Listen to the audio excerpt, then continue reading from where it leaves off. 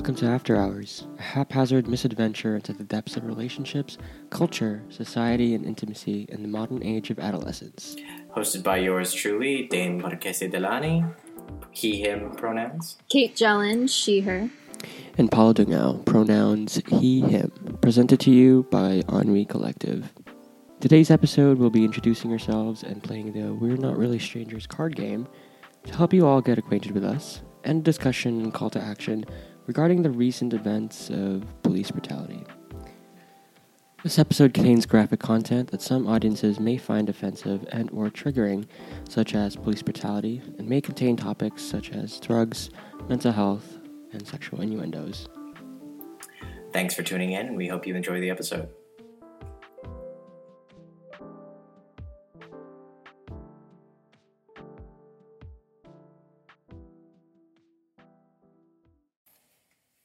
We would like to take the time before the start of this episode to broadcast a message about the recent events surrounding police brutality, racism, and the loss of life that the Black community has experienced with the deaths such as George Floyd, Ahmaud Arbery, Breonna Taylor, and our hometown Toronto local, Regis Korchinski-Paquet.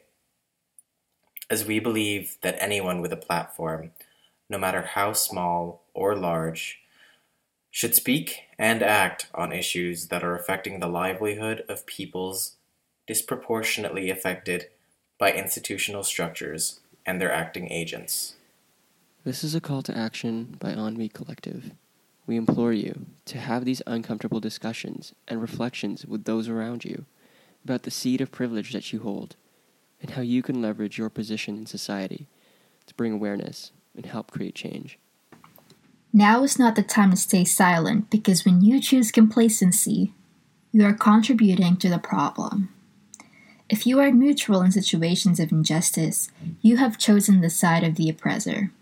That is a quote by Desmond Tutu, a Black human rights activist who was a prominent figure in South Africa for his contribution to the anti-apartheid movement, in which he highlights the importance of a collective effort in addressing societal issues and political issues. By staying silent, you do not engage in conversations that can trigger change, reflection, and ultimately, action. It is imperative that we support and uplift those in the margins of society where they are often not given a seat at the table, despite having built the table we all sit at today. To follow up, I've also chosen to highlight a quote by Ijeoma Oluo, a Black American woman who is the author of So You Want to Talk About Race, published in 2018, as well as her work on feminism and social justice, which has been featured in Time, New York Magazine, Huffington Post, Jezebel, XO Jane, She Knows, and many other places. The quote reads as following: "Your intentions can only motivate action if you choose them to. They're not going to make me safer if you don't put any actions behind them. Where we are being harmed the most are in these seemingly benign actions by people who don't think they have a racist bone in their body." Let's engage in this uncomfortable discussion, as this is only a small glimpse into what Black and Indigenous folks have experienced and continue to experience in their day-to-day lives, where they operate at a level of hyper-awareness for the sake of self-preservation and safety. This is their reality. Action creates change when we put will to our words, and creating change is a journey that takes place over time, which requires attention, commitment, and empathy. It is not an easy process, but one that is absolutely necessary if we would like to change the outcome of the future world and our successors who will take our places. Engaging in these conversations gives us the opportunity to drive change, and taking action allows us to sit in the vehicle that moves us towards it. Allyship is not easy, but neither is change. We'll be providing you with resources on our Instagram and a Google Slides document where you can educate yourself about issues that are disproportionately affecting Black and Indigenous people of color, as well as directing you towards funding initiatives and campaigns where you can donate to. that will go a long way in helping the fight against police brutality and anti-Black and Indigenous racism. You can find us on Instagram at Ennui, spelt ENNUI, .collective, spelt COLLECTIVE. Again, we thank you for taking the time to listen, and we genuinely hope you enjoy the episode. With love, Ennui Collective.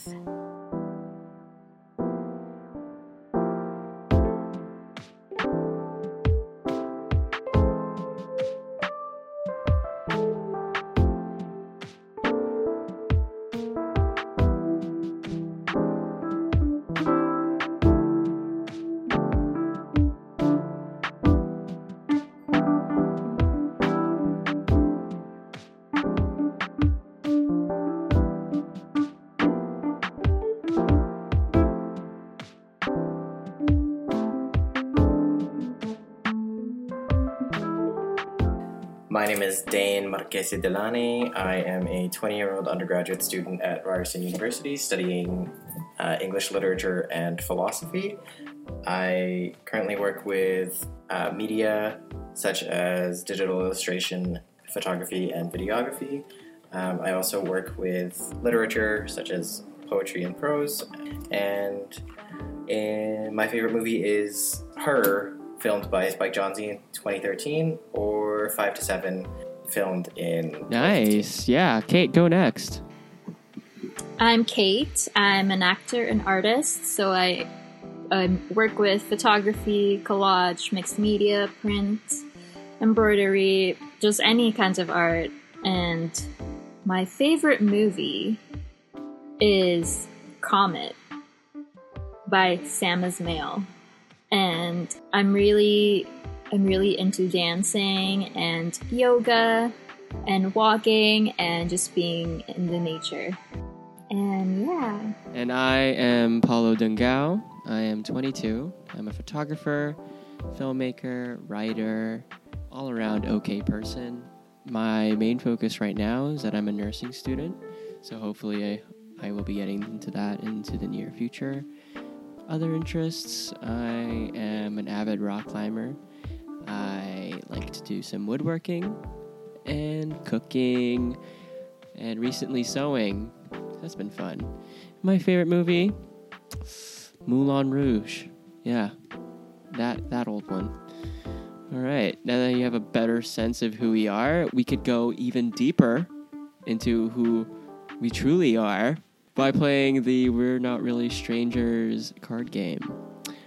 Dane, will you do the honors? Of course, the honor is my pleasure. Before we start, I'd like to point out that this is the second time we're doing this. So if we seem tired or just totally done with everybody's shit, that's why.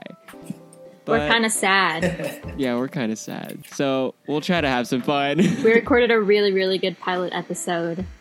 And then the audio was just gone. And the video.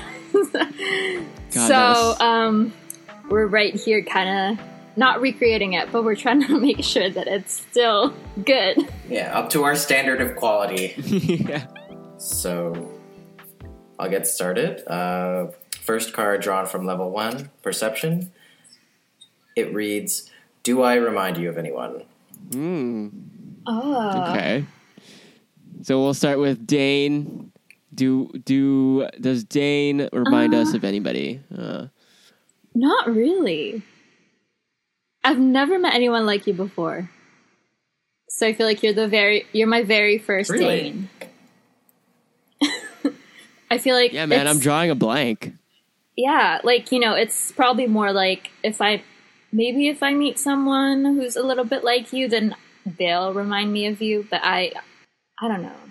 You're my only Dane, so. Yeah, no, this is not like a cop-out answer. Like, I genuinely have not met anybody who is like Dane, who knows his shit, who knows what he's talking about, and he's very level-headed. So, I don't know. I guess everybody I know is just, like, stupid, crazy, emotional. I'm even trying to think of, like, maybe a character in a movie or a TV show, but... Yeah, it's hard. Nah. Dane, you are the only One one. of a kind. One of a kind. One of one. I hope that's okay for you. Like, I hope you're not disappointed. How do you feel about this? No, I'm honored. I'm honored. It's like a fashion brand making a one of a kind production. I live for that sentiment. Thank you. I appreciate First that. and Well, you know, only you're edition. a hybrid. You're a hybrid of your parents. It's feeding my egoism. Oh my. Yeah. Would anyone like to go next? Okay, so it's going to be Pao. Okay, pal. Oh, okay, sweet. Huh. Does Paolo remind me of anyone? Paolo reminds me of Charlie from Perks of Being a Wallflower, and funnily enough, as Ezra Miller's character in the same film. Whoa, really? Whoa. Not to that level of extreme, but just because you have like a very spontaneous personality. And I feel like, you know, when you are really drawn out, the energy is really there. That's where I see a lot of it. Characteristic wise, I definitely see you reminding me of Charlie, but in terms of people I've met, I'll definitely say that you are, like your answer about me. Sorry, very, very unique kind of person. And you know, as for Kate, I would also say the same thing. I think she's a very whimsical person, and if I were really to, you know, put a face of resemblance with regards to characteristics, I'd probably have to say somewhere between Luna Lovegood of J.K. Rowling's Harry Potter series. Oh, that's good. That's a good one. Mixed with probably the eclectic nature of Frances Ha from Greta Gerwig's Frances Ha film. These are so We're good. both romantics. Yeah, those are really good ones. Good comparisons. I'm gonna take a second for this one, okay, Kate? Yeah. I mean, I've been trying to think of who you remind me of, but I don't think I've also ever met anyone like you. And I kind of see the Charlie, but I feel like you're just more outgoing than Charlie. No, you're the only Paolo. Yeah, but I don't know. Like, maybe it's because I talk to you guys too much that I'm like, you guys have become like the default. That I just don't remind me of anyone. During quarantine, I think I've talked to you guys more than I've talked to any other person. Yeah, me too. Like, I would say the same. pretty much every day, yeah. I've seen your faces so many times. Well, what about me? Who do I remind you of, Paolo? You remind me of, what's her name from that show? Villanelle from Killing Eve. I think I have not seen that. have you guys seen that? Dane, have you? No. Villanelle sounds familiar. I've heard conversations about her. Okay. From some of my coworkers. Okay, Kate, don't take this the wrong way, but she's like a sociopath, and she's like a hired assassin. But the way she just has this like very like big personality. But also like you know, like very showy. I love that about her, but I also like recognize that in you so much. The way that you have like a certain style, it's very significant to who you are. But yeah, you don't kill anyone. You don't kill anyone, so it's totally chill. Like no, yeah. I mean, she's not a killer for hire. I mean, I am Kate Kills. You are Kate Kills. I think that was definitely in the back of my mind. I was like, she is a killer. Oh god. Oh my god. I didn't expect that. I was hoping you'd be like, oh, You need to watch that. maybe I will. I've heard about Killing Eve, and it's with Christina Yang from Grey's Anatomy. What's her name? Sandra Oh. Yeah. Yeah. After we did our last take of this podcast last night, I got really high and I watched that show, and it was really good. Is that why, like... Yeah. Is that why you're telling me that I remind her of you? No, absolutely. I remind you of her. Yeah. In my very inebriated brain, I was like, Is that Kate? Oh my god. Now I want to see who's the actor that plays that role. Natalie Comer. Natalie Comer. I don't know her name. I don't know how to say her name. I'm just gonna Google it quickly. But she has a very distinct face, much like you.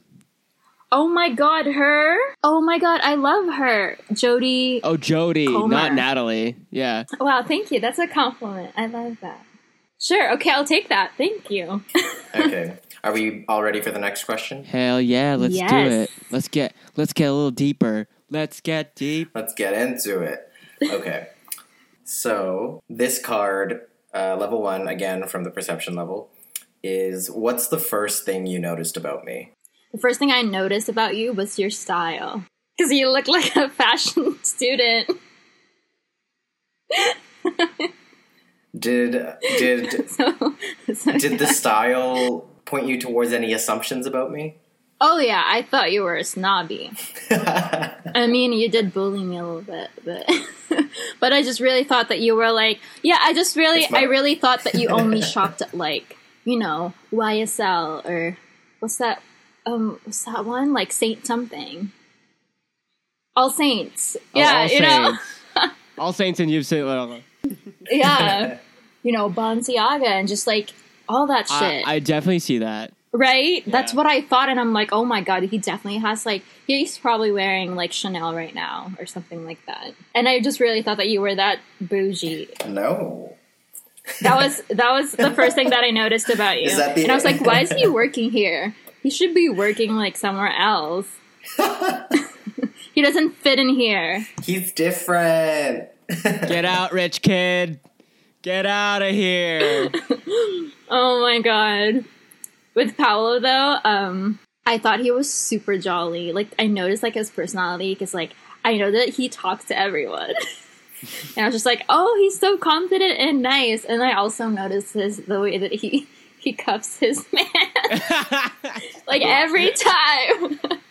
Like every time I think about Paolo, I think about cuffs, like cuffed pants. Oh boy. Yeah, 2 notches above the ankle. And double unstones. It was even higher, Dane. Not 2 notches.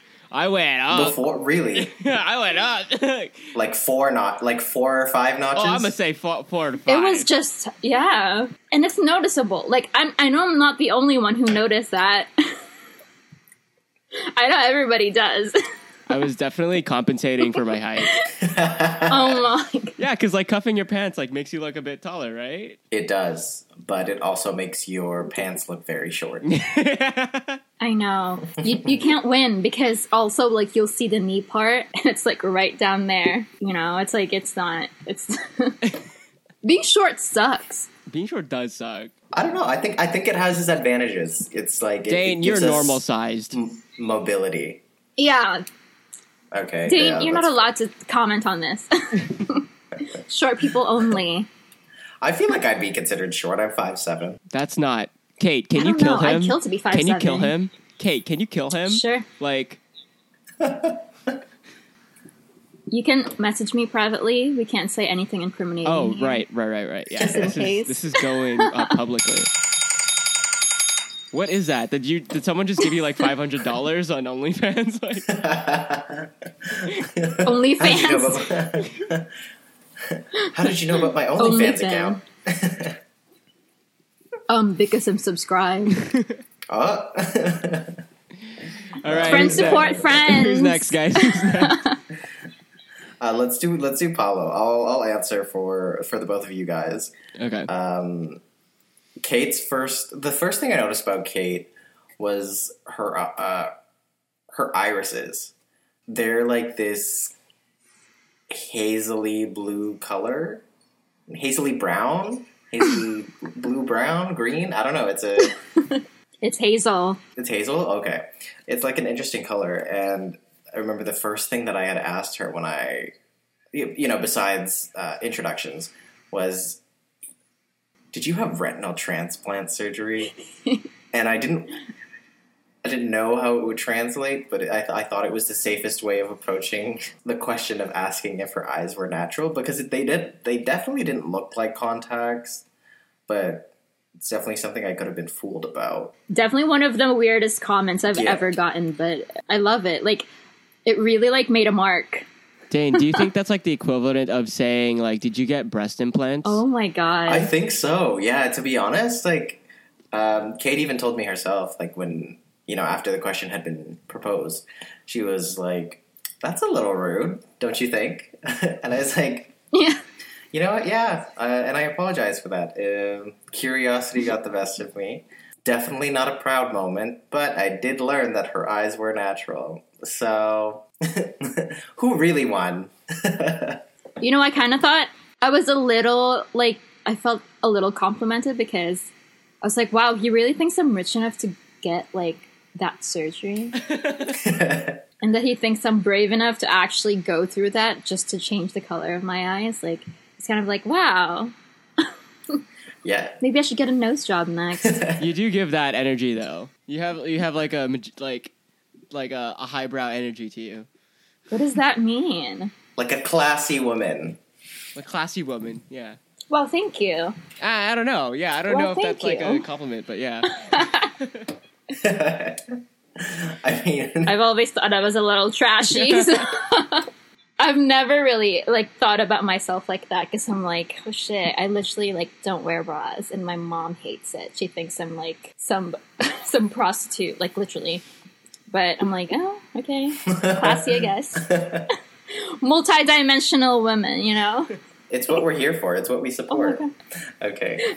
And for Paolo, the first thing I noticed about Paolo was, I feel like it was his eyes as well, to be honest. I forget the artist who was featured in the Tim Burton film Big Eyes in 2016, but I believe it was Amy Adams who was portraying the artist.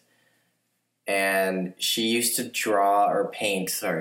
paint these portraits of people and children where their eyes would be hyperimposed on like a very doll-like body. And that's what I was first reminded of. I was like, wow, he has really nice eyes. They're just like big and they stare into your soul. I kind of felt like I was being read. So that's the first thing I noticed about Paolo. The second thing I noticed about Paolo was his eyebrows. I thought they were really nice. Yeah, that's really it. Thank you. Thank you for looking at my eyes. Eyebrow king. Those two things are actually like two of my favorite parts about my body. Just like my eyes. Yeah, self-love. Also, the fact that you mentioned the doll-like body, I'm like, do you see this body? Hell yeah, it's doll-like. Ken doll-like? Ken, is that you? Okay, I wasn't talking about that. I was just saying it's just tiny and miniature and fluffy. Like, that's what I was saying. But yes, I do have a little bit of muscle. Not to flex or anything. Not to flex. He lifts, you know? I pull. Actually, I pull. He climbs. All right, I guess it's my turn for both of you. I believe so, yes. I'm kind of scared. Okay, so I'll go with Dane first because Kate is scared for some reason. But the first thing I noticed about Dane was his glasses, the way they fit his face perfectly, and his posture. All good things. When I was walking towards the table where we all first met, where I first met Dane anyway, he was sitting very, very well. He was sitting with his back straight, and I was like, wow, he knows his shit. For some reason, sitting with your posture like that makes you look 8 times more important than the average person. So that's what I noticed about Dane. His beautiful posture and the vibe that gave out. I think that's why I was a little scared of him at first, because he wasn't like shoulders drooped, like, oh, I don't know about myself. It was like I'm here. So that's Dane. I definitely see that. Would you say regal almost? I think I would say regal. Yes. Like Dane is a regal name as well. You know, like Great Dane. Oh, it's a great dog. Like the dog? Yeah, it's a great dog. I feel like it's a double-edged compliment to be compared to a dog. I specialize in those. Thank you very much, sir. What about me? Kate, Kate, I think the one thing that I noticed immediately was how should I put this without sounding creepy? Her innocent-like demeanor online. I think that's because that's where I got my first impression of you. But also like incredibly creative and looks like she's just out here to have fun, bro. But nah, that's not the case. She's out here to kill. I'm a murderer. I'm just kidding. Please don't. Oh, but like when we actually first met, first thing I noticed was, I'm sorry, your height, because I thought you were taller. Oh, you thought I was taller? Yeah, I thought you were taller. Like, I think your personality lends you to that feeling. I have a tall girl personality. I've gotten that before.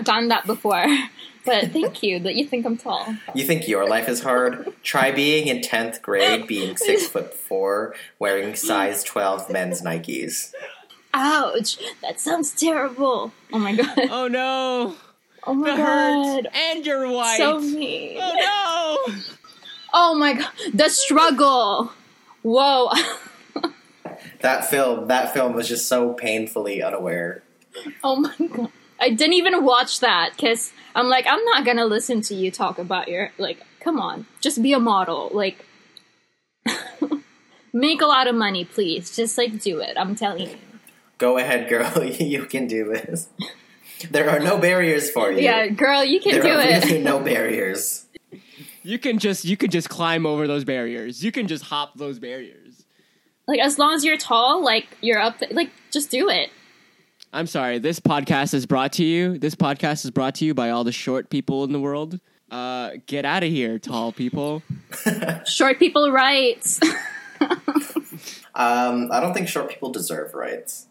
I don't think Scorpios deserve rights. Just kidding. I'm not a Scorpio. Oh, wait. Yeah, he's a Sagittarius. What are you talking about, Kate? I'm just saying, because just in case Scorpios are listening. I'm just kidding. Oh, okay. That was some major shade. Oh, this is a general burn. I'm just kidding. I love Scorpios. Don't add that. Oh, we're gonna add that. We're gonna add that. Level 2 connection. So this card reads: is there a feeling you miss? So whoever wants to answer can go first. And then we'll go from there. I'll start. Yeah, I do. There are some feelings that I definitely miss. Because of this whole quarantine thing, I haven't been able to climb.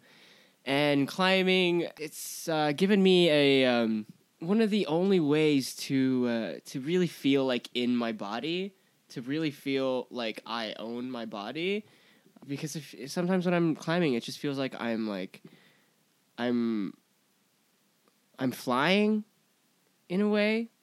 I just feel the weightlessness of my body, but I also feel when I'm moving through moves, it's the tension that runs throughout my body that keeps me on the wall. It's this incredible feeling of just feeling your energy throughout yourself. That's one feeling that I miss. And the other feeling that I miss is just being in a space with other people and feeling the energy that forms in that space, doing the thing that you're doing. Again, to bring it back to climbing, when I was in the climbing gym, it'd be a Friday night and it'd be insanely packed. And we were all just figuring out the problems, figuring out the routes, and just having fun and being friends. And that feeling of joyousness of we're just going to be here and this whole 3 hours are going to be here. It's just us doing our thing. So would you say that's it's the feeling of connectivity that you miss the most, and feeling connected not only to other people but also to your own body? Absolutely, because you are a very physically active person. Yes, it is that feeling of connection. I do feel a little disconnected from myself and from other people nowadays, and it just feels like I'm floating, which is uncomfortable sometimes because it just feels like nothingness around you. Yeah, anyway, brought that to a dark place. Because it was also a routine for you, Yeah, a routine. I would use climbing to really get myself motivated for other stuff. Yeah. Because of that really amazing feeling. And I got the energy to do the things in my life that I needed to do. I think you're just craving really that space again. Yeah. Because it's different when you're, like, even, I mean, I've been working out at home, but it's different when you're actually in a place where, like, because I love taking, like, classes and stuff like that and taking dance classes. And it's just different when you're surrounded with people. Mm-hmm. You know, it's so, like, it's just, I don't know, it's not as fulfilling when you're doing it alone, at least for me. It's probably different for other people, but for me, it's so different. Because, I don't know, maybe there's just, like, that energy that I crave. But No, I agree. I think as people, you know, speaking for the three of us, I think we're all very socially active people who like to continuously be engaged with people in the moments that we're not consuming our free time on our own, you know, artistic endeavors. I think it's part of what gives us the inspiration to continue creating and, you know, participating in things outside of, you know, art, just life as a whole, you know what I mean? I think connectivity is a basis for existence. And I would say for myself, it's a very important feeling. Yeah. you know, it reminds me of how, you know, the whole extrovert introvert thing. I used to think that I was just like an introvert, but I realize now that like I am both, you know, and I notice like with myself that it changes, like just it depends on like the season, or it just depends on what I'm going through. Because some days, some months I really just want to be alone, or like I find that I feel energized and I feel more connected to myself and to everything when I'm alone. But then there are also months where I'm like, you know, I feel like I need people. I need that external energy, and I can't just, you know, just being like by myself is just not as fulfilling to me. And I used to beat myself up for that, but now I'm realizing that that's okay. You know, we're social beings, and it's just a normal thing. Mm-hmm. I would go even as far to say that it's almost a universal experience for those who have been properly and healthfully socialized into society, because I think a big part of just our being is that we are so not necessarily dependent, but we are so energized by the people and the things that we do around us in the communities that we exist within, you know. So, you know, speaking as a gay person who is probably not going to be able to experience Pride this year, you know, having gone to Pride 4 years in a row almost now, yeah, it feels dislocating, and it feels jarring to not be able to go to that community space and, you know, celebrate with other people on top of just existing with friends. It almost seems isolating. Yeah. Do we all feel like we've kind of answered the question or the prompt that was provided? I haven't answered it. Oh, you haven't answered it? Okay. No. Yeah, what's your answer, Kate? Well, you know, I really miss the feeling of being in a different city. I don't know. I mean, I know that when I'm going through a tough time, my mentality is always to escape and go somewhere else.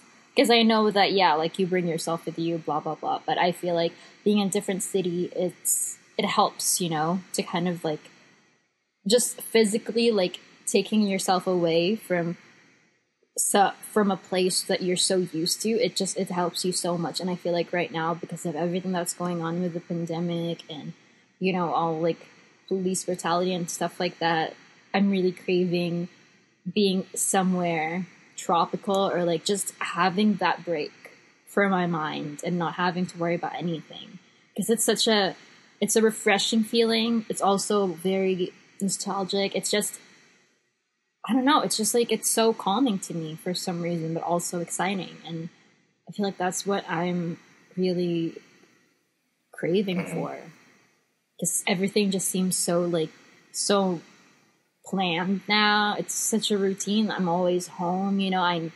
Every day I do the same stuff because there's really nothing else to do. And I feel like I just really want to see something new. I just really want to physically be somewhere else. And that feeling of just like kind of like being foreign somewhere, it's comforting. And I think I'm really looking for that right now.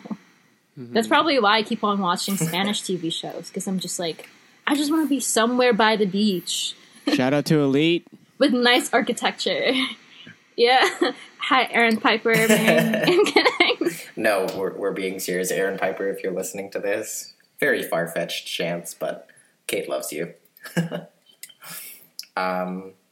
okay, I'll tag him. I saw that necklace you were wearing. He was wearing a necklace that says K. I was like, okay. I manifested that shit. Kate is everything. That's what it stood for. I really am. It's funny that I think when you said that you bring yourselves to these spaces or places, even though you want to escape, I think there's just that feeling of really opening yourself up to the world and realizing that you are the world is so much bigger than what you think it is. And I think, yeah, absolutely, with isolation, with all the police brutality, there's a feeling of feeling trapped, of feeling helpless, and escaping to another place kind of just gives you that breathing room to feel anonymous, to feel like you can live another life than the one that you're given. But at the same time, it's not about that. It's about taking those experiences and really integrating themselves into the life that you're given. So it's not about just escaping. It's about taking the what you're feeling right now, what you're experiencing right now, and applying that to the life that you are currently living. So that's, I definitely feel that. And it's such a freeing, it's freeing, it's kind of you're literally physically freeing yourself from that restraint that you're having. And, I think just physically running away or just physically leaving is it's a big thing. Because even when I moved to Montreal for a month, I lived there for a month, and I was going through a breakup. It just helps me so much because I was in this new city, I was meeting new people, and I just thought to myself, it's not the end of the world, and that, hey, I'm a great person, even though this person didn't really appreciate me. I'm still here, and there's people here who have only known me for a few weeks, and they already love me. It's kind of you discover new things about yourself too, because it's not your routine, it's not your habit. Mm-hmm. And I think it's nice to kind of break your habits once in a while, kind of getting lost, as cliche as that sounds. No, I agree. Yeah. I think the act of getting lost in some strange way allows us to get refamiliarized with ourselves, and also to learn and come to know parts of ourselves that we hadn't known previously. I think it just gives us this all or nothing opportunity to be, to be ourselves and to be experiencing ourselves in that moment. I think that's probably one of the nicest feelings of being outside of, your residence and your home city, the chance to explore not just, the urban area, but also yourself and your interests and your motivations and your loves. I think it's great. I think that was a really, beautiful answer, Kate. Thank you, from a beautiful girl. So the next question is, what's the Sorry, most Dane, you didn't give an answer. What? Oh, I didn't. True. I don't know. I felt like I had kind of, well, I suppose I was, ricocheting off of your own answers, but I think to put it into words, my own answer would be that I miss this very particular feeling that I was experiencing in, the summer of 2018, from start to finish. It was almost this romantic and detached experience. I felt so free and uninhibited. It was this moment where I felt almost invincible despite the very, very real and grounding moments where I did have to acknowledge my mortality and my limitations. I you know, still having considered those, even now, I would say I still felt invincible. And I miss those feelings, that feeling of summer 2018. But at the same time, I understand that moments come to a pass for certain reasons. And, life happens to us because it wants us to explore ourselves. And so I guess I wouldn't say that life happens to us, but life happens for us in that we explore the avenues that we live in and the people that we meet. So yeah, I would say I miss the romantic feeling of summer 2018. Coincidentally enough, that was also the same year we were Oshiaga. all at Oshiaga. Yeah, funnily enough. Oh, I love that story so much. Yeah, it was, what a time. Oh my god, we were in the same event. Yeah, still unfamiliarized. We had even gone to the Florence and the Machines concert, or concert night at Oshiaga. But funnily enough, we still didn't manage to bump into each other. I mean, that's understandable given the fact that there were so many people there. Florence was calling us. I believe so. Like, her calling her flock. We were just so drunk. Yes. We're all so drunk that we were just like... And I was like, whoa, that's my mom calling me with dog days. Everything was spinning. Yeah, I was like, oh my god, she looked like a fairy. She really did. Because she was wearing that nice slip dress. And I'm like, whoa, she's like a witch. A fairy witch. And I was just like, yeah. That's it. That's the experience. That's what this whole thing. I felt like I was being given a hug by the most comforting motherly figure I've ever met. Agreed. Yeah, I felt almost enlightened. Yeah. Yeah. Yeah. Okay. So, I love folks, her. are we all ready to move on to the next question? Absolutely. Are you going to choose a different one? No. I'm just going to answer the one that I had already picked. So this question reads, also from the same level, level 2 connection. What's the most pain you've ever been in that wasn't physical? You should go first, Dane. Okay. What's the most pain I've ever been in that wasn't physical? I would say it has to do with the loss of my ex-boyfriend in December of 2018. Was a really tough month for me. Prior to going into the month itself, I had assumed that it was going to be very lighthearted, a month full of celebration and just happiness and joy. Seeing as that, in prior years, December has always been a bit of a melancholy and somber month for me. So I wanted it to be a nice change of pace, but unfortunately it seemed to be a reoccurring a theme. And so having lost my partner, or sorry, not my partner, but my ex-boyfriend, someone who I was very, very emotionally attached to and shared a lot of memories with and shared a lot of hardships with and was just very invested. It was hard to navigate the experience and hard to show my grieving process. I felt as if, I couldn't really speak on it because we had been estranged for so long. And, although we had left on positive terms in the summer of 2017, we were still very much so estranged. And it was a difficult process.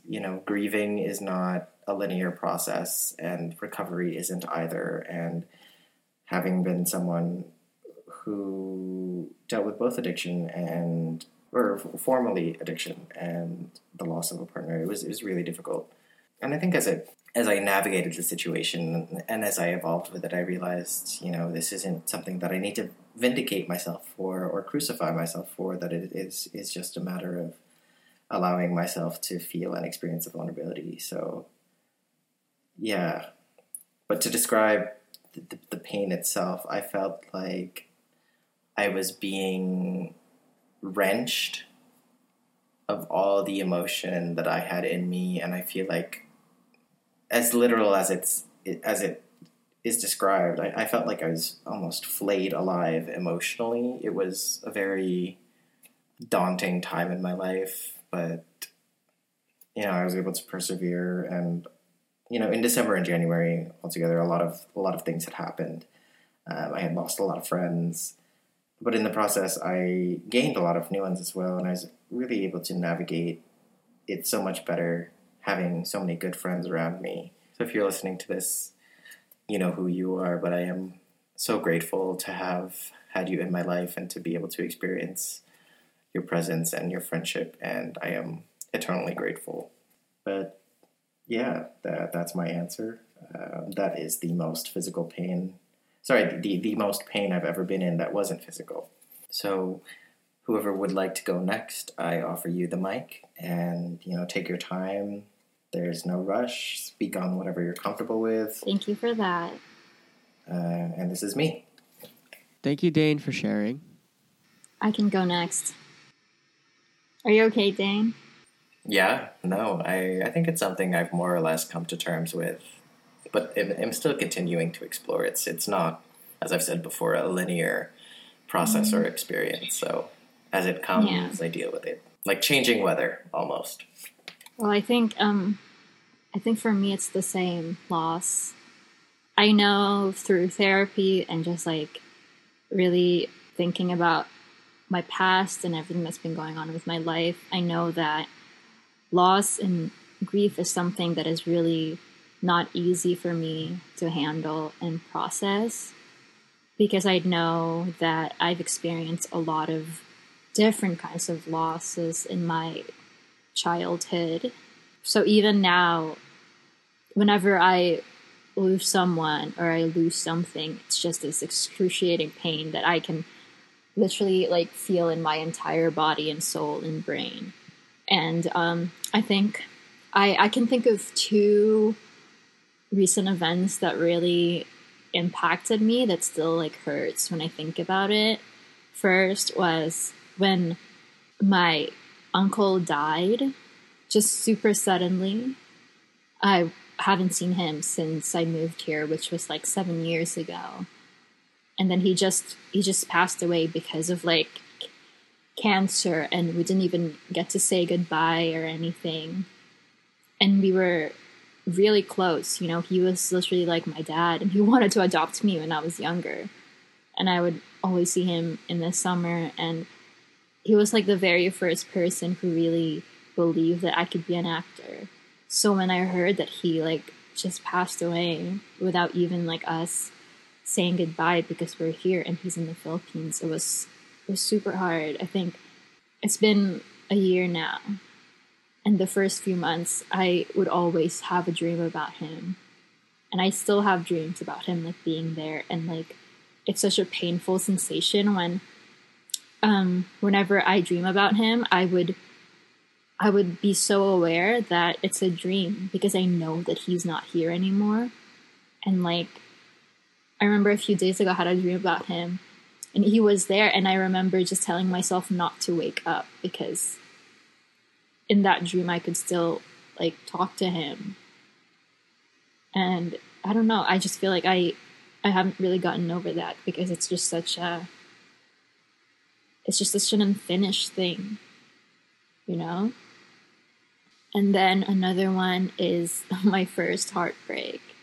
It's funny because I used to think it's stupid when people really get super depressed or when they have to seek therapy after a breakup or a heartbreak, until I actually experienced it.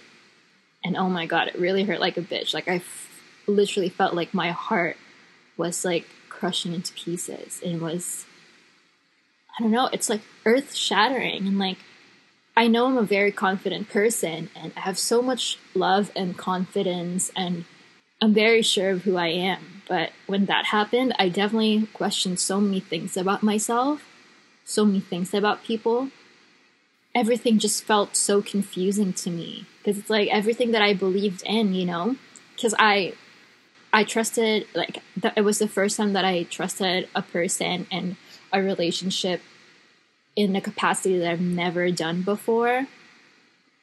And then for it to just to watch it kind of just crumble down, it was, I don't know.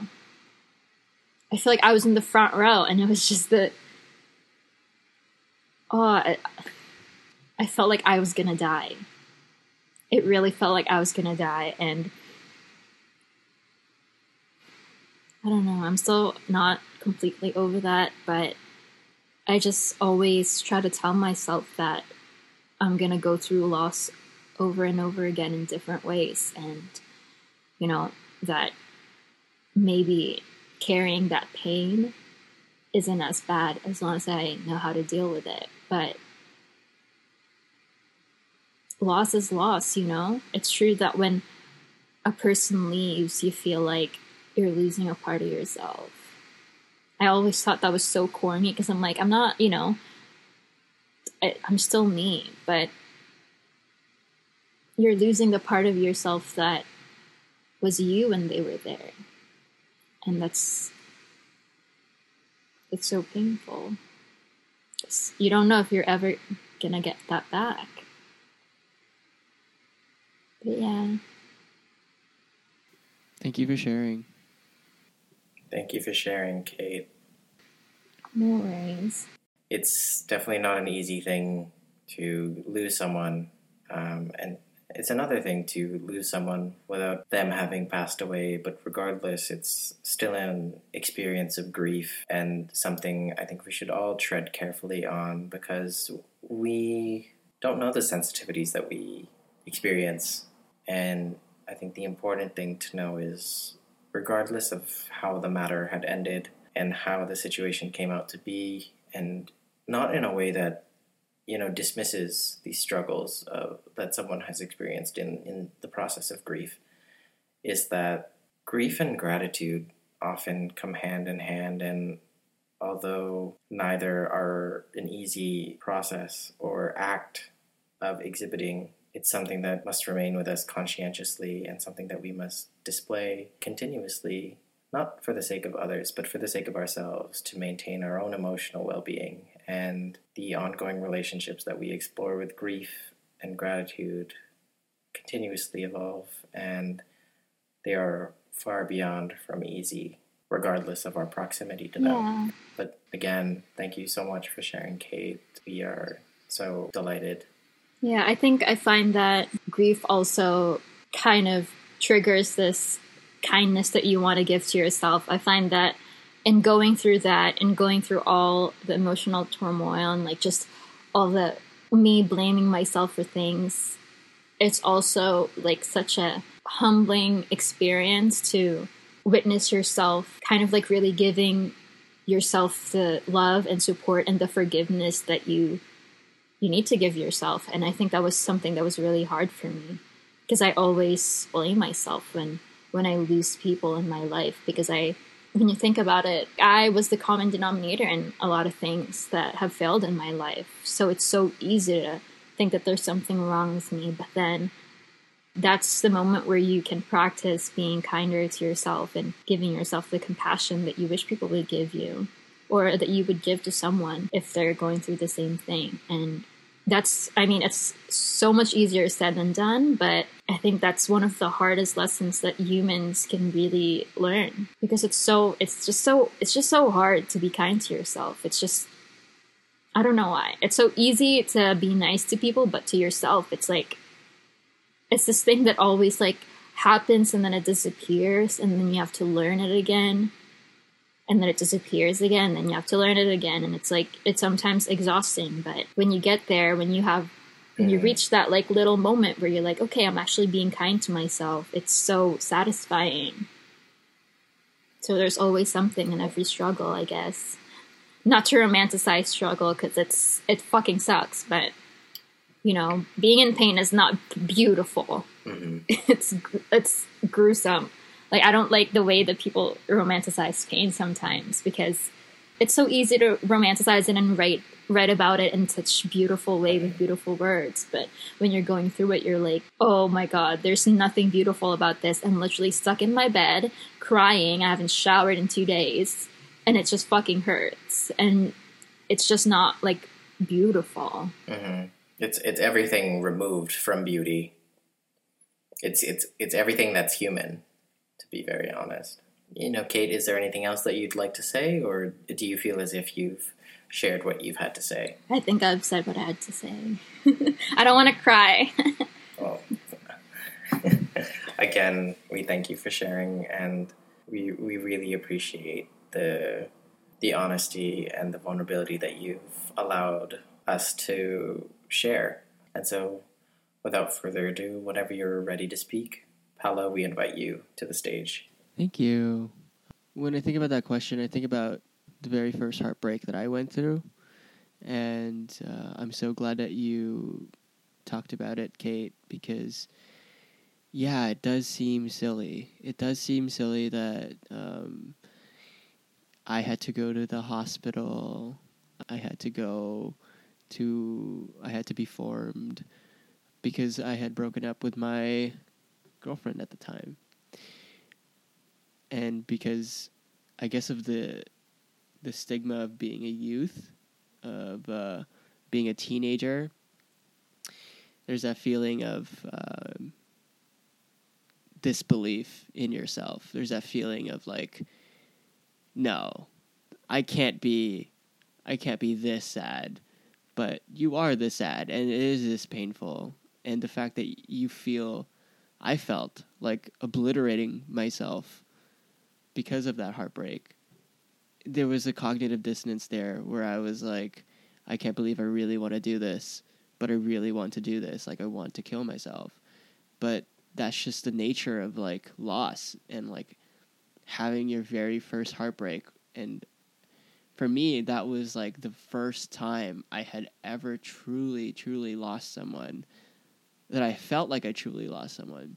And I think what goes into that is also, like, being the first person that you truly felt okay with, being the first person that you fell in love with.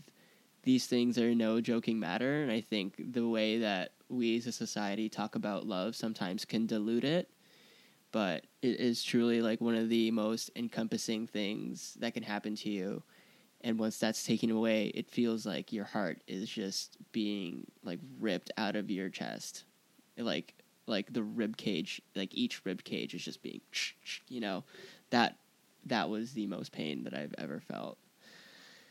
But yeah, you talked about it to death, and I really appreciate every single word that you said, because I applied it to myself, and it definitely made me feel less alone in that. Aww. And I think I just wanted to add on to what you said. I think as a society, we see heartbreak, romantic heartbreak, as such like it's such a shameful thing, because it's like, it's love, like, whatever. It's not like, you lost, like, a family. I feel like in our society, it's not seen as this, like, big thing. But when you think about it, it is a big thing. And I feel like even me personally, every time, say, I have a relationship or a fling and it doesn't end well, or we separate, I feel like maybe it's just me putting this pressure on myself, but there's such this pressure to just come out of it beautifully right away. But that doesn't always happen. And I feel like there's also just beautiful and, like, immense growth in going through the pain and not being ashamed of it. And just really accepting that you're hurt and that this is a big deal. I'm not going to move on right away. I'm not going to be my divine, beautiful, feminine self right away. I'm not going to be my upgraded self right away. I'm going to be sad, and I'm going to be grieving, and I'm going to be detached for a long time, because that relationship mattered to you. That's what they say. Like, the deeper the love is, the harder it is to kind of detach from it. And I feel like it's very true. Paolo, you seemed as if you wanted to kind of elaborate more on what you were saying previously. Is this something you'd still be willing to share? Yeah, but I was just sort of thinking about what Kate said. Sorry, I lost my train of thought. Oh, yeah. Take your time. I'm just trying to remember what she said. It got deep. I think what you were leading on to is something that's so important, is that to be human is to be so totally ugly. To feel every ugly thing and to be ugly. And that's fine, you know, because you also get to experience all the beauty that comes with that. And so just like with relationships, just like with just like life in general, it's just like, it's going to hurt, but it's also so beautiful, you know? It's going to be ugly, but it's also going to be so beautiful. And so I think that's sort of the key takeaway that I got away from that relationship, was that as much as that hurt, as much as like I felt like destroying myself, I also realized that that was a beautiful relationship and that would lead to more beautiful growth in the future. And I think it did, because again, as painful as that was, I just reconnected with this person that I had broken up with, and she's one of my best friends now. And I think we both went through a lot of shit, and I think that really solidified that bond again. And love changes, and I feel immense great love for this person. I think another thing that I want to add to that is that it is a beautiful thing, but while you're going through it, it's painful. But after that, I think one of my favorite feelings in the world is when, you know, after a long time of pain, you finally feel lighter. Oh my God, I'm going to cry now. But yeah, I just start like crying now. But you know, like in that first moment where you're like, oh my God, like I feel lighter, and like it doesn't hurt as much. Like it still does, but you're able to like be okay again. And you don't carry that heaviness anymore. And I feel like that's the beautiful part, you know? Knowing that you thought you can't get through it, but you did. You know, it's funny the way that we experience relief and the way we experience our own healing. And you know, the more I look at it, it is kind of this humorously unfunny thing where it's this direct contrast between misfortune and fortune that we have. You know, the chance and the opportunity of experiencing the loves that we have loved and the people that we have loved, whether it be romantic, you know, platonic, familial, you know, regardless of the circumstance that the love existed within. I think it's something that we have the fortunate misfortune of growing from and learning from and evolving alongside. And pain is never, absolutely never an easy experience. And I think it kind of speaks beautifully and masochistically to the human condition and how we experience pain. But one thing I am more than happy to say is that we've all made it out of these pains, regardless of the tribulations and the circumstances that encompassed those situations. It's funny the way we grow. And personally, that's really all I have to say before I break down into tears. But again, I thank both of you for sharing such intimate parts of yourself. I think I'm just going to say that pain is something I feel like that we will always carry, but we just find ways to kind of deal with it and create new relationships, new experiences that kind of makes it seem like it's not as painful anymore. And I think that's the beauty of life, I guess. Even if it's there, there's a lot of ways to kind of decorate your pain or really just go through it and just go with it and still build something beautiful and still fight through. And I think I'm always impressed with humans because of that, because I don't know, it's a pain that really nothing can cure. You know, I've been on antidepressants and yeah, it hurt less, but it's still there. It's not like it's just gonna go away. It's always gonna be there.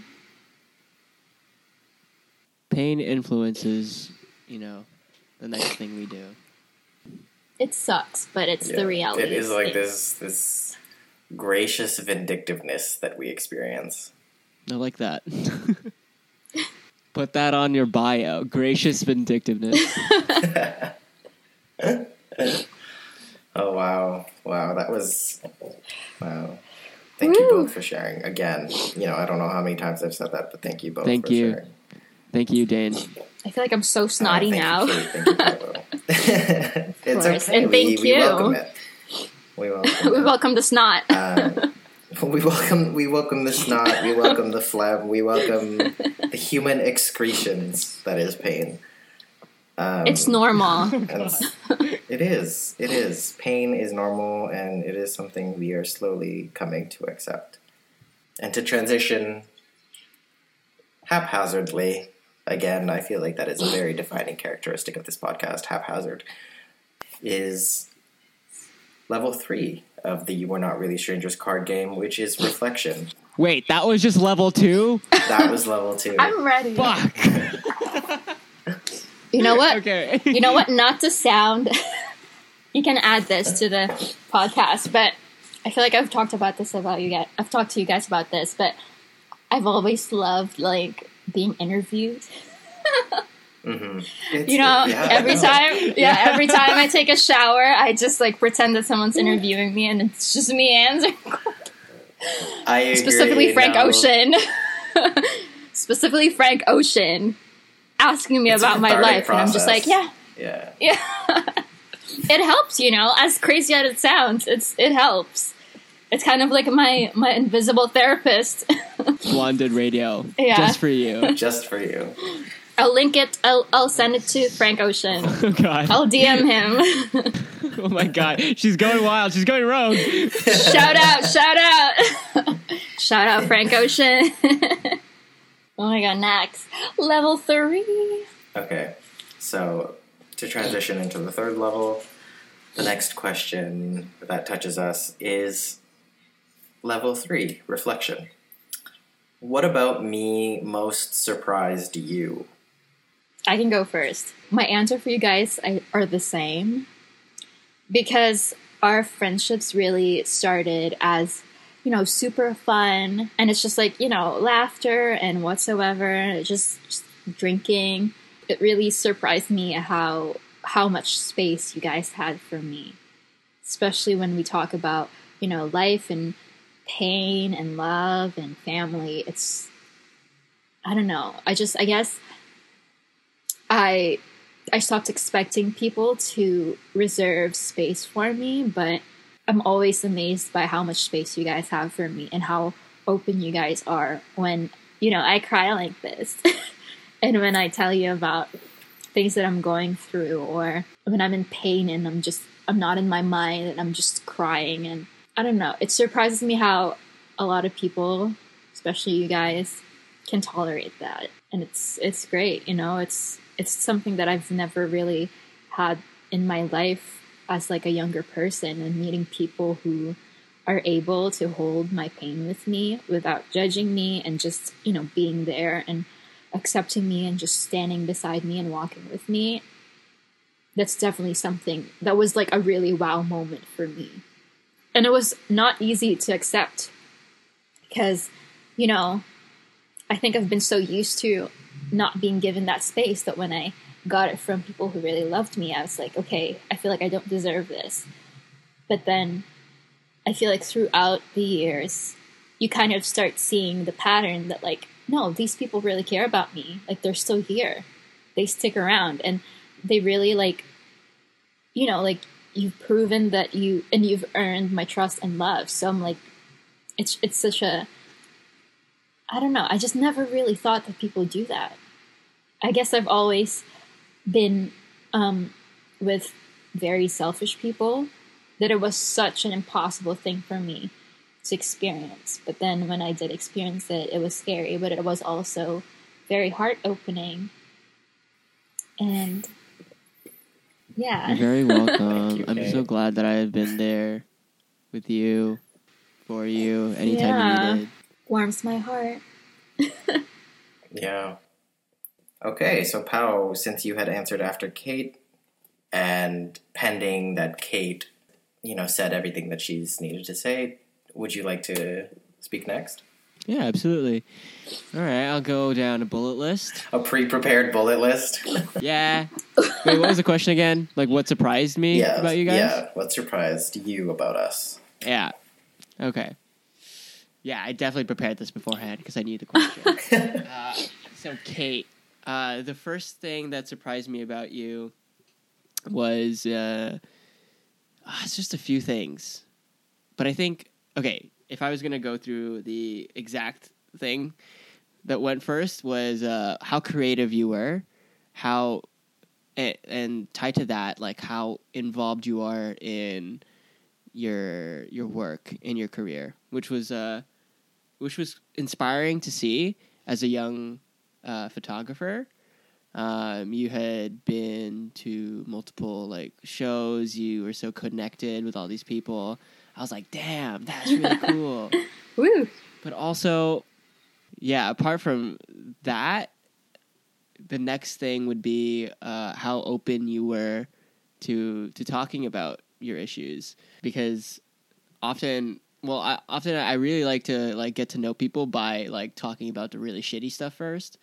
And so I think, I don't know when it was, but I definitely remember you just being so open to answering my questions and also like elaborating and really sharing that stuff with me. So I appreciated that, and I was very surprised by that. So thank you. Thank you. With Dane, the thing that surprised me about Dane was how well he read me for shit.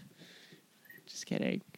Just, yeah. Like, I think that one time we did the tarot reading at that pizza place, I was like, oh, this guy knows people. Like, he understands people, which was awesome. Because I'm often the one that really, like, opens the space up for people to talk about stuff. I like being that person, but to have someone in front of me who is now probing me and also creating the space for me to like to divulge and to be vulnerable, I was super appreciative of that, and that was the first thing that surprised me about you. Yeah. Can I add something? I think people need to know about how amazing Dane's tarot skills are. Because I know that we both have those experiences. I'm going to talk about my experience. So Dane and I worked at a retail space together, and we weren't really friends.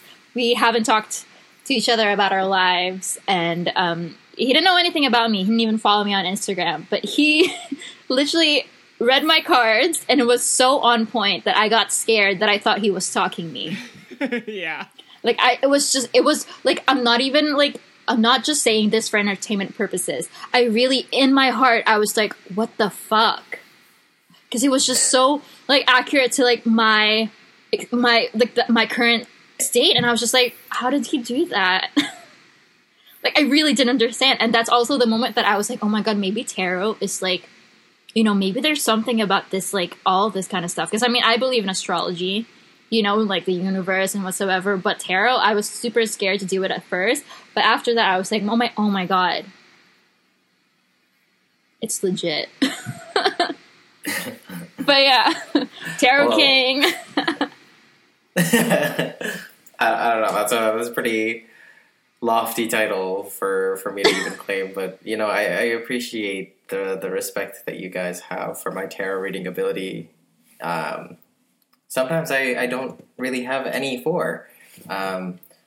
Again, I really thank you for being able to confide in me the things that you've shared with me, and to trust me enough with that information, because I really want to be able to provide a safe space for people to communicate things that might not necessarily be the easiest to talk about. One of the mantras I live by is vulnerability is my policy, and I'm sure both of you have more than lived kind of through that experience, and I just want to say thank you. Now, for me to speak on behalf of both of you guys, I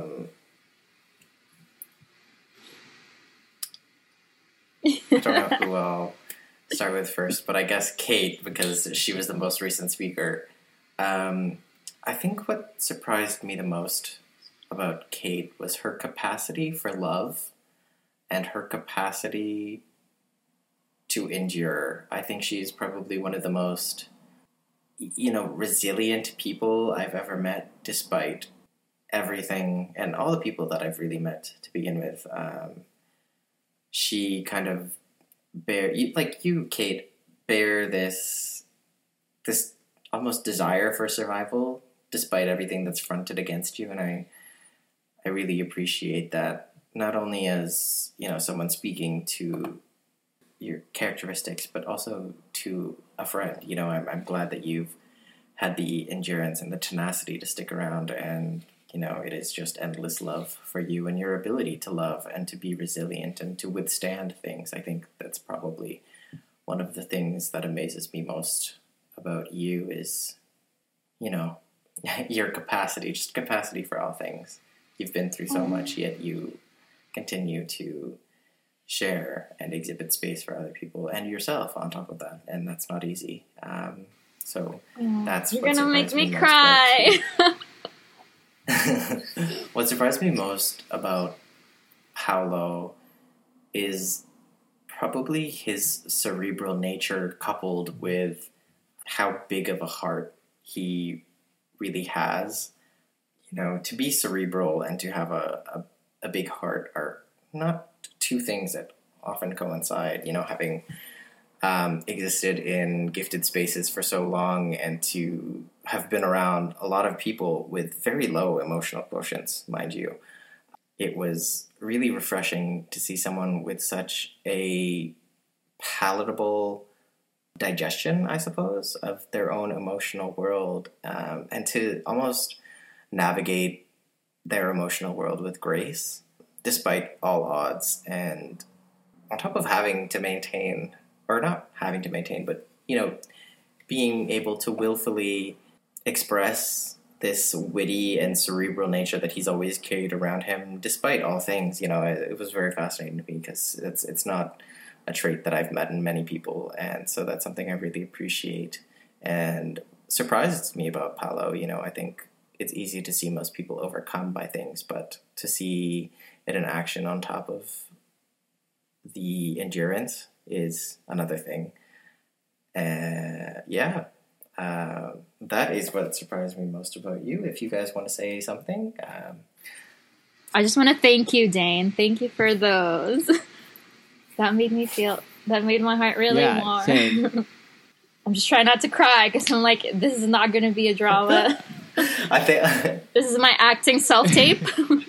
I think this whole recording session is just a means of trying to avoid breaking down into tears, to be completely honest. First episode and we're already crying. Sorry, what was that you're saying, Paolo? I'd like to point out what surprised me about our whole group as a whole is how well we just freaking do it together. I think we all fit together really nicely, and I'm so glad that I'm doing this with you guys because I just feel so comfortable to say my ideas and you guys receive them so openly and with grace and intellect. It's nice. It's good. It's refreshing. Yeah. Exactly. It's working with neurotic artists half of my life. I can definitely say this is a refreshing experience. It is super refreshing to be able to safely, be vulnerable and cry and just, be ugly in front of other people and know that you're not going to be judged or that they're not going to walk away. I think I don't know. I love that. And I wish that more of us would experience that. I hope that there's more like that in the world because I think it's one of those things that really helps you cultivate love with others and yourself. I know that it helps me accept myself so much when I see that people, see something that I can't even see but still accept me and love me. And to me, that's super powerful. It's always love at the end of the day. So, the next and final question reads, What do you think my defining characteristic is? Can we do a quick round? Yeah. Sick. All right, I'll start. Dane, your defining characteristic is your posture, and Kate, your defining and Kate, your defining characteristic is your bridled narcissism. Love it. Okay, Kate, it's your turn to go. What do you think our defining traits are? Okay, Paolo, I think your defining characteristic is your softness. It's a different kind of softness, like, I'm gonna tell you. It's like, it's just like, oh, this is a nice person, like, when you meet them. When they meet you. And for Dane, I'm gonna say it's his maturity. He's just old. He's like, he's old mentally. As fuck. And I feel like that's what really draws like people. I know, but you seem like the oldest. I feel like that's, you know what? I'm just gonna take like a wild guess here, but I feel like a lot of people are really drawn to you because of that. They just want to hear you talk. Yeah. If we could all go around in a circle and just say what our soul age is, what do we feel like inside in terms of like age? How does everybody feel about that? You guys want to do that? We should do that after Dane answers the question. Yeah. Yeah, let Dane answer the question. So I'll answer the question that we were previously prompted with, and then I'll answer the question that you had come up with. Yeah, the age. So I think Kate's defining characteristic is her whimsy. I think it's something that, even despite her darkest moments, is something that never is put out and never dies out. And I really appreciate that. It comes hand in hand with her dexterity. And with Paolo, I really appreciate his cerebral nature of looking at things, despite how chaotic it is. So I think, to put it into a simple phrase, would be his chaotic genius. Ooh. Yeah, dude, you're fucked in the best way possible.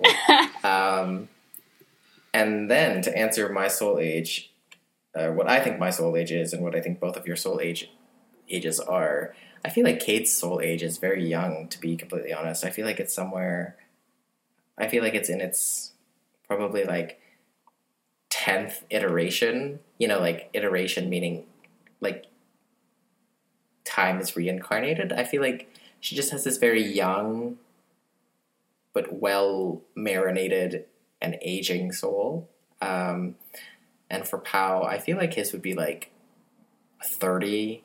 He just gives me the essence of a 30-year-old at all times. Like, even when I met him, I was like, how old is this dude? I feel like he's 30. That's what I had thought. And for myself, I feel sometimes I fluctuate between 1,000 and just born today, actually. So, really no in between, just complete polar opposites. Whoever wants to speak next can speak next, but I've said my words. I'm next. Okay, Katie. I think Dane is 505 years old. I think his soul is 505 years old. Super accurate. And I think for you, Paolo, I think it's 93. Oh, okay. Super accurate. It's just how I feel. But also, for me, you know what? I think I've maybe lived 47 lives, I think. But sometimes I feel like I have an old soul, but a very young spirit. I like that. Yeah. Old soul, young spirit. Credit. Don't steal that! All right. I would have to agree with Dane. I feel like Kate has a very young spirit, very energetic, very whoosh, just everywhere. But I also feel like there is wisdom in that, and that is accompanied by like this oldness to it. It's like if you imagine a very old fairy, but like this fairy, like a very youthful fairy, but that's like, me. This fairy is actually like 500 That's years me. old. I can feel it in my bones. Yeah. Do you see that?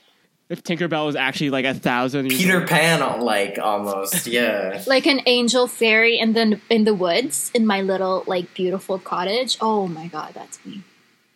Yeah. And I feel like my parents would be Aphrodite, Medusa, and Cleopatra. That's it, folks. That's me. Lesbian goddess spirits. Sapphic, Yes, I agree. super sapphic, you know? Goddesses only here. For Dane, I would Oh. say a very comfortable 80, 75, maybe 90. Someone who's seen some shit, you know? Someone who's seen some shit and is ready to impart that wisdom to the youth. The Utes. To the Utes.